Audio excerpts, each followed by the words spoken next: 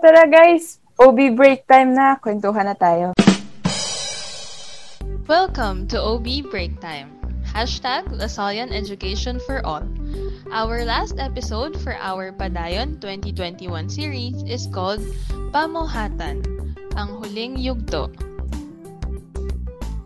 Ayun. Welcome back, guys. Hello. Bonjour. Annyeong. Ciao. So, nandito na tayo sa ikatlo at huling yugto ng ating podcast series, Pamuhatan. Last episode, napag-usapan natin yung mga lessons and activities natin noong grade 9 and how we focus on our discussions on relationships and connections with our family members, friends, and classmates. We also had our career orientation during grade 9 where we talk about different possible careers that you will take in senior high school.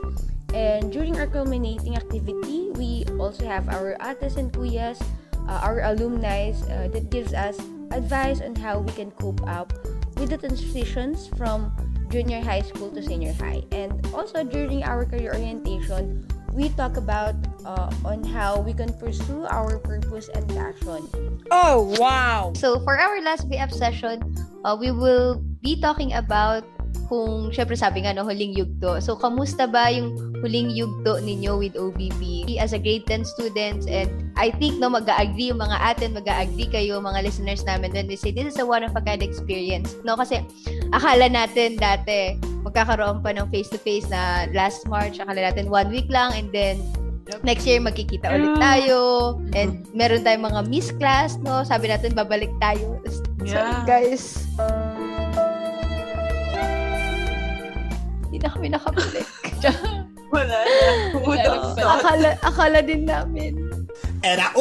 Pero yun, no? Akala natin 1 week lang and then by April and May, mag-prepare na ulit tayo for another school year. But, yun nga, it is a one-of-a-kind experience. And paano nga ba tayo nag-rearrange or paano natin inayos yung operation natin as a program, mga ate? Like Ate RM said, no? I remember that day. Hiwalay tayo sa office. See you pa nga parang, see you guys. Mga ganun lang. So, parang walang pagkakakot of some kind. Walang pa farewell for a while of some type. No? Pero, kahit sa amin din, siguro sa OBB, like you guys, we went through a lot of trial and error. Parang ganun. So, hindi man with specific classes, no? But then nung nag-isip kami ng paano i-deliver yung modules, kung anong klaseng modules i-deliver.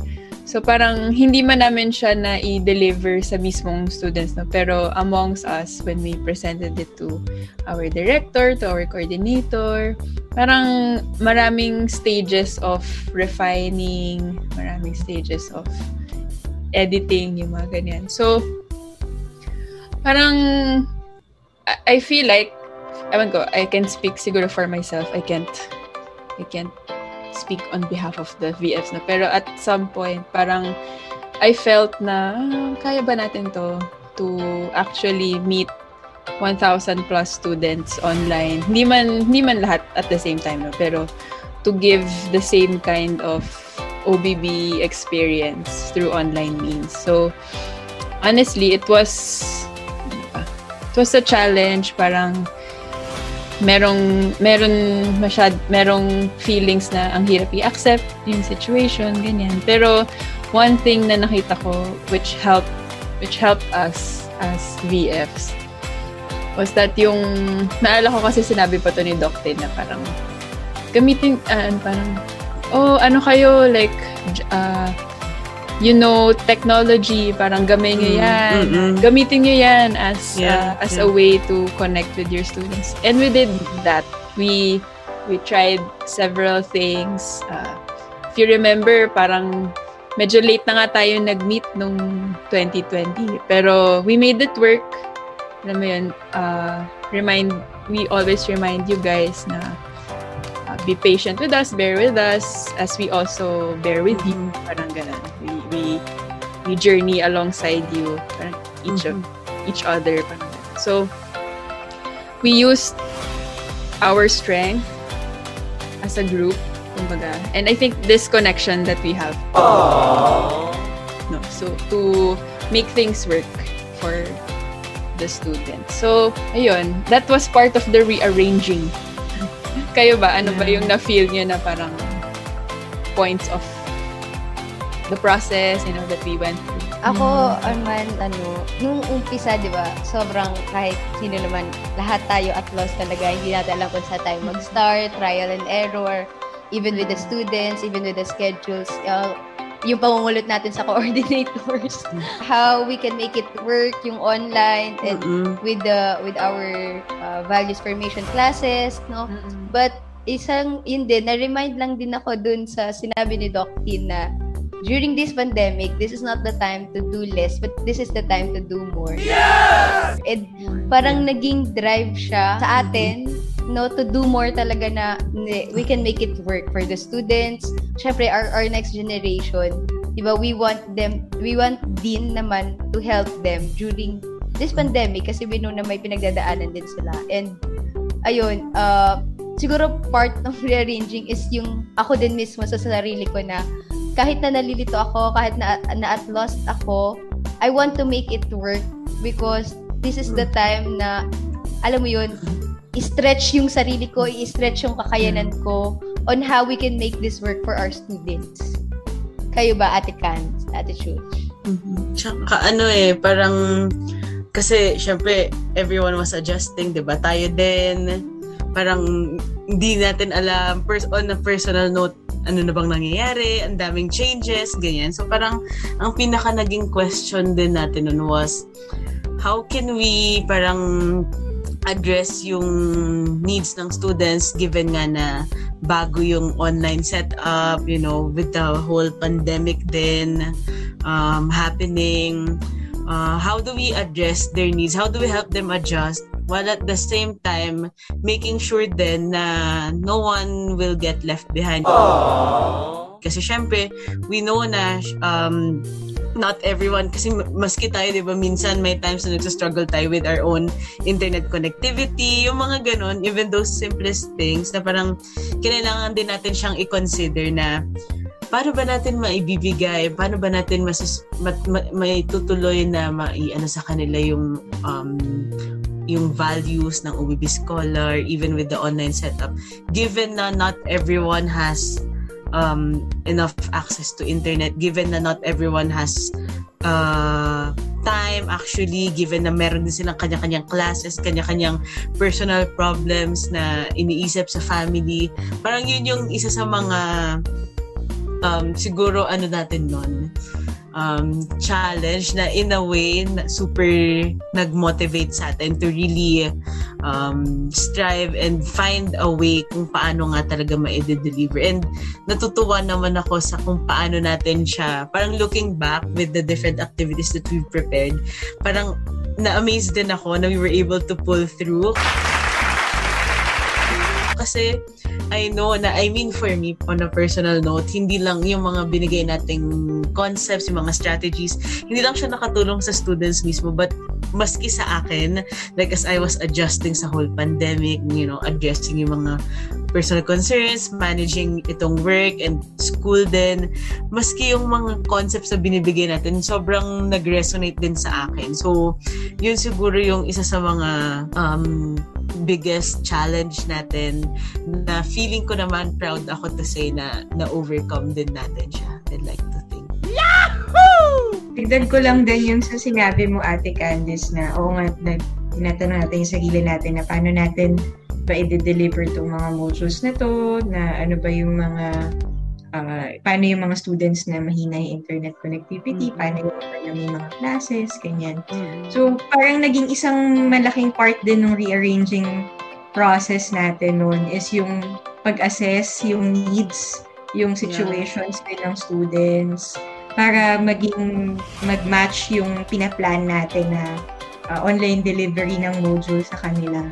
Kasi although, naayos na natin yung modules, pero syempre iba pa din yung maging effective yung deliver natin ng lesson sa kanila. Kasi sayang kung ang ganda ng modules hindi naman din nila talaga, dahil kulang sa internet connectivity, sa schedule, ganyan. So, somehow, nakahanap tayo ng way para magkaroon pa din ng VF sessions. Yan, kaya naging once a month na din siya. Once or minsan nagiging twice for special activity. Para maging malesen din yung load ng students. Kasi medyo sa online classes, sa asynchronous activities. So even doon, nag-adjust tayo. Talagang tinry natin i-match yung activities natin doon sa schedule nila, para maging convenient din sa students natin. Ikaw, Ate Liz, para sa'yo, ano yung naging highlight or ano yung napansin mo parang highlight ng pag-rearrange ng operation natin at that time? I think siguro parang yung pinaka natatandaan ko is yun na nga, parang immediately after, or not really immediate, pero like siguro weeks after na ma-confirm na talagang this, there's ECQ or kung ECQ ba yung una nating tawag with Dinko Bilog. What? Diba? Parang kung ano man tawag natin. I think it was ECQ, right? I think nung na-confirm na parang, okay, this is here to stay. It's an actual problem. There's an actual pandemic rather, na parang, oh my God. Kasi syempre, the adjustment was not only for the program, was not only for us as the VMs, but more so for the students, lalo na for our grade 10, right? Kasi they experienced the whole package, like everything was face-to-face, our activities, parang it was really built on OBB being an experiential kind of learning na you really have to interact. May sense of community, right? Whenever we do our activities. And so, may panic mode, I think, from like both sides na parang, hala, paano na tayo mag-VF, ate, ganyan, diba? And then makaka-connect ba tayo well with our students ng online? Kakayanin ba natin to? Kasi yun nga yung problema sa internet connection. And so it was nice to see that in the beginning, I think, yung pinaka priority natin nun, right, Ates? Yung FB, My Day, and then the IG stories. I think that was what pushed it na doon tayo nagsimula na parang at least kailangan natin ng communication sa kanila. Parang we don't have to like have it 100% na response rate agad, but at least our students would know na guys, we're present here. Oo, na parang panic mode lahat kasi hindi pa natin alam yung nature ng virus at that time, right? All we know is that it's COVID-19 and that it's deadly and that you can catch it, pero like everything, wala pa tayong info. So I think that was instrumental in really remaining firm na parang andito pa din yung OBB and we're committed. And yun na nga, yung sinabi ng ating sponsors through Doctin na it's time to do more, it's not time to do less. Yeah. And in relation sa nabanggit ni Ate Chuch kanina, right, nag-assess tayo ng needs. And so, ayun, parang Ates, how did we come up with the different topics na diniscuss natin in our VF sessions this past school year? Isa-isahin nga natin, Ates, no? So, TikTok, PM is the key. PM is the key. Na-feel ko because social support SSS, M2M, M2M. OBB Blessed. Yeah. So, ano nga ba, no? Parang now that I am thinking about it, I guess you could say na we heeded the need or like the call. You know, naala ko yung nung sa December, yung first ever speakers natin, si Ate Kan, tsaka si Ate Chuch. Parang, we wanted, simulan ko na sa TikTok, we wanted them to be ready for the coming year. Yeah. Kasi with all of the uncertainties, katulad na sinabi ni Ate Riz, no, towards the end of 2020, medyo, parang we're getting a hold of this virus na lurking in the shadows or in the sunlight, I don't know. Pero we wanted them in the air. We wanted them to be prepared for the coming year, diba? So kaya nagkaroon ng TikTok gearing up for 2021. So it was very specific. proper thoughts, proper action, proper behavior, I think, or for plans, yeah. Yeah, so yun, parang nakita namin yung need na yun with you guys. That's why we came up with TikTok. And then for the others, for PM is the key, Ates. What was like the rationale, yes, behind PM is the key? Parang naalala ko. Sige, ganun ka yung mga insights natin, di ba? Parang naalala ko dun sa PM is the key, parang we wanted to expound more kasi di ba we highlighted nga yung proper thoughts, proper plans, proper actions sa TikTok. And ngayon, parang we mentioned na parang one of the ways by which pwede nilang ma-achieve yung goals nila again is if they really have the proper mindset. Parang ganun. So in a way, we highlighted on that, we focused on that. Parang ina-equip pa rin natin sila on how they, kasi din, di ba, itong pandemic, very uncertain nga, and minsan parang dahil sa mga nangyayari, yung mga thoughts natin, di ba, possible na maging filled with negativity, yung mga ganon. So that's why we also targeted yung proper thoughts kasi we want na kung sakali man na ma-encounter ng mga students natin yun, na parang they're in a place na feeling nila na overwhelmed na sila with their thoughts, they can do something about it. So in a way, parang ang equipping them with strategies kung paano survive, magta-thrive dito sa pandemic, while at the same time still highlighting yung mga essential values na we want to share with them as OBB scholars. Kaya nga part and parcel dun yung si self-discipline, si diligence, diba? Lagi nating ini-incorporate kasi on top of the strategies, we want them to absorb pa rin na yung values that they need to develop as OBB scholars. Pero yun yung dadalhin nila. Go. Yes, and dun naman sa, yun nga nabanggit na ni Ate Kans, since during this pandemic, we have yung mga thoughts natin, sobrang kalat na, and I'm sure pati yung emotions natin. What? That's why then meron pinartner namin or yung susunod na topic which is the na-feel ko because which focuses on the emotional regulation, on how we can handle the emotions that you're feeling during this pandemic. And alam niyo yun, kasi nasa gitna na din kayo ng school year, so iba't ibang emotions na yan, no? So we think yun yung the best time to have that kind of talk and to help you then equip with different strategies then and on how you can manage your emotions. Ate Chuch? So, ayun, no, tapos nagkaroon tayo nung SSS. Pero ang naalala ko lang, no, kasi nung bago tayo gumawa nung mga, or bago natin inayos yung module, parang napag-usapan noon na tinanong tayo ng OBB director natin, si Doc Nino, na it's either we will stick with old topics natin modules, face-to-face, or we can be reactive dun sa situation ngayon at mag-provide ng mga modules on mental health, ganyan.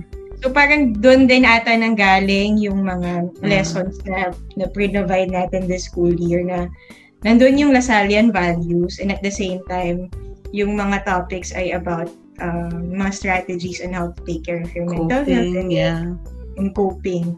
Dahil nga din dun sa current situation natin, itong pandemic. Tapos yun, nagkaroon tayo nung yung SSS, Social Support Squad. Dito nakita na-emphasize yung importance ng having yung good social support, lalo na ngayon nararanasan natin itong pandemic na to. Kasi minsan, although minsan kaya natin mag-positive self-talk, kaya natin i-regulate ang emotions natin, may mga moments talaga na aminin natin, hindi natin kaya mag-isa. No, kailangan natin ng someone to lean on, someone to rely on, someone to help us manage ourselves or yung well-being, improve our well-being. So, napaka-importante talaga na meron tayong mga kasama, meron tayong mga nakakausap. Yan.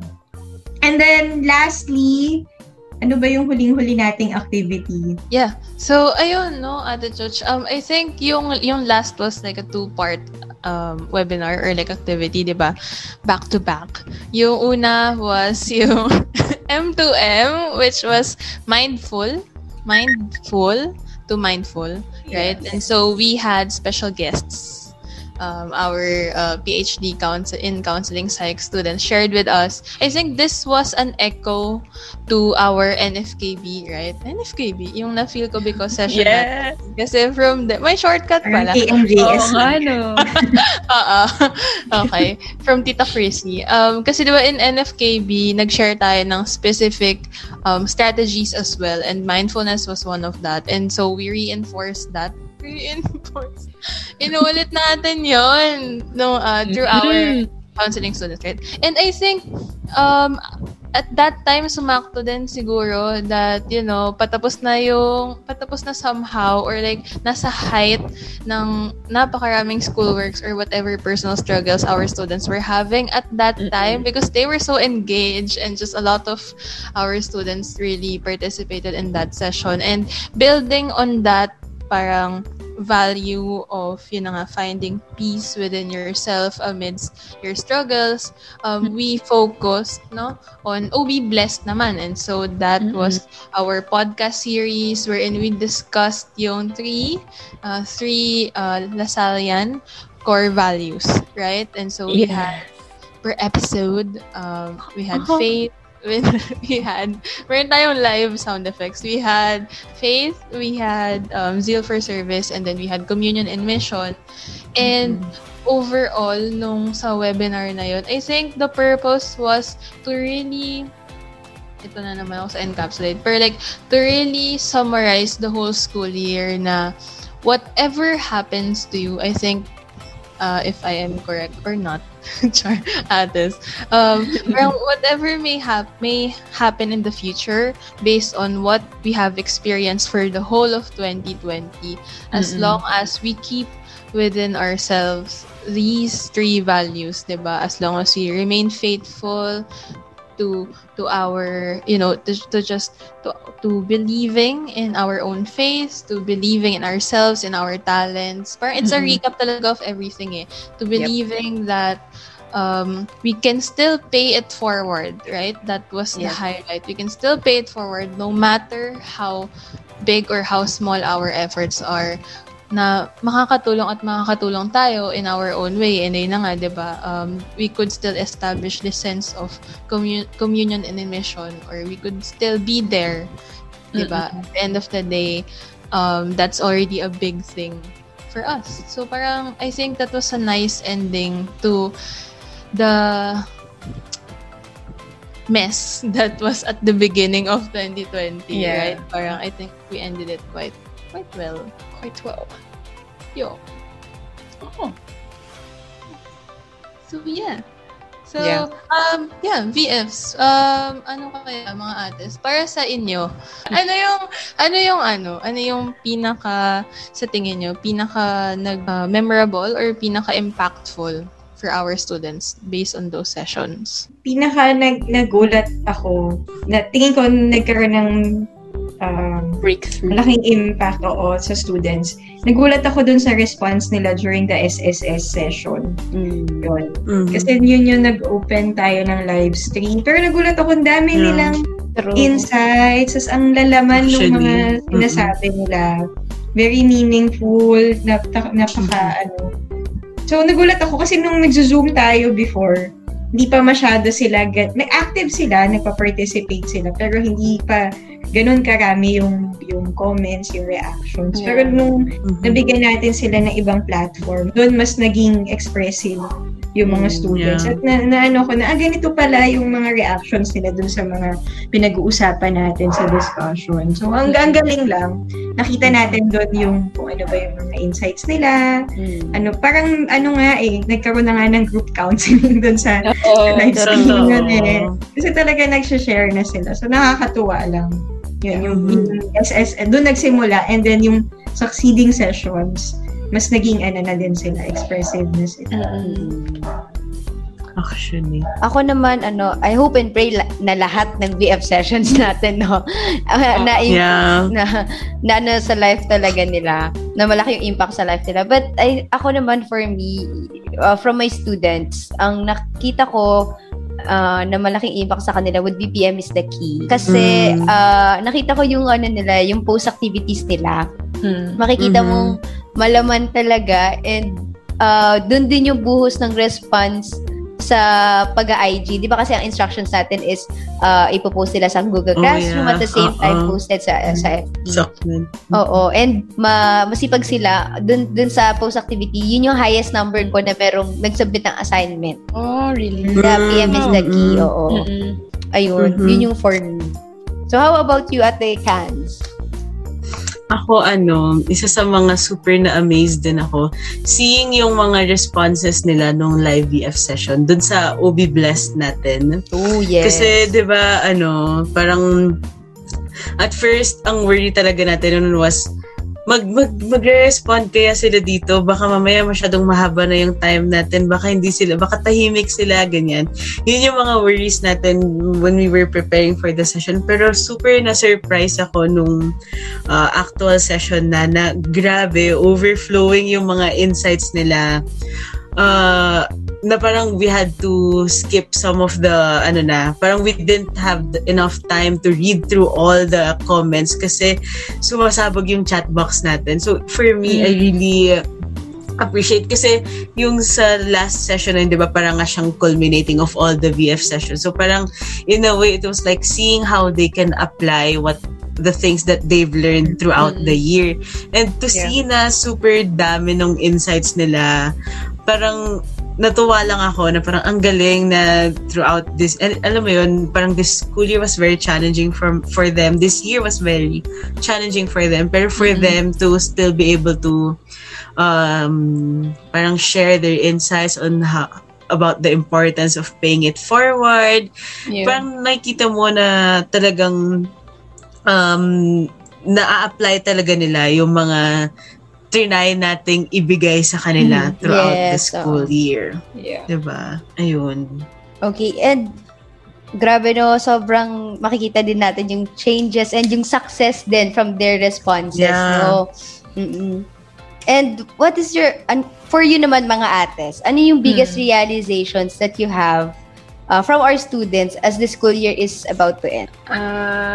Feeling ko, you guys would share this feeling and sentiment no na out of this whole unique school year 2020-2021, parang we saw yung the strength, the resilience of these students na although of course they would have personal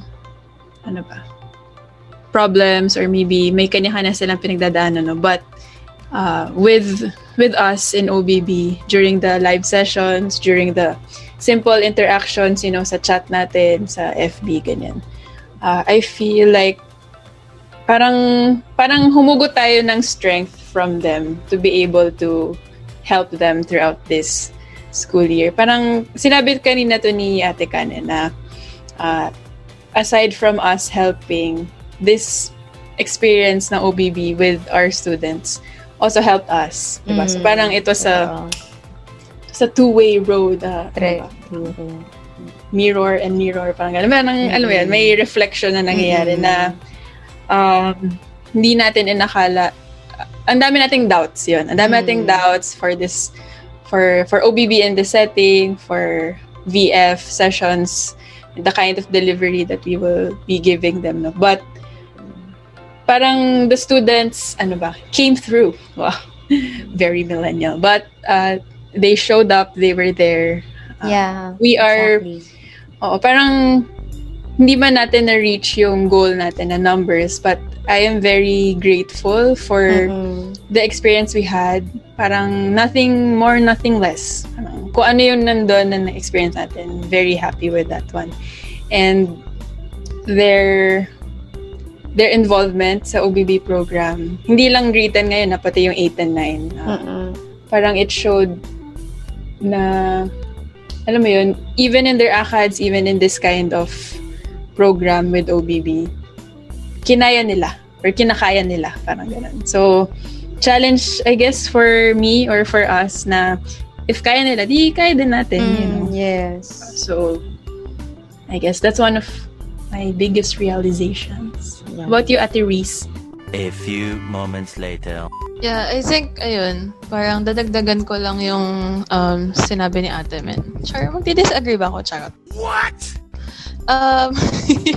Pwede naman. Pwede pala. Hindi, kasi ayun na nga, I think yung talagang importance of really, again, yung students' commitment to the program, as well as nakita ko personally for the school year, yung parang we were, I think, moving towards having this parang harmony na, you know, big word. Interdependence. Yeah.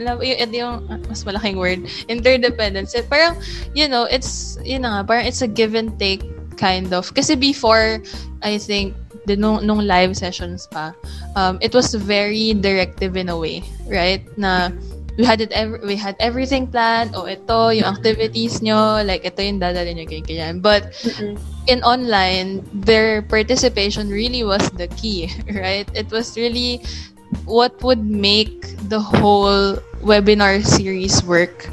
Yeah. Kasi, you know, syempre yung connection or like the certain kind of, siguro, leading that we could do, kapag face-to-face.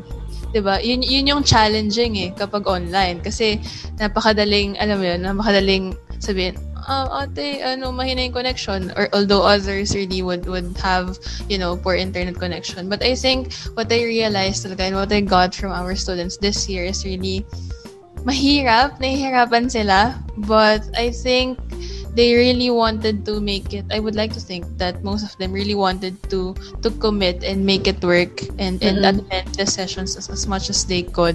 Kahit na alam din natin that overloaded din sila. I think dun ako sa part na yon super thankful kasi we know how much work they have with their online classes, right? Yes. We know that as students too, 'di ba, sa MA, and how much more sa kanila. So yun, I think yun yung harmony between us, the program and our students.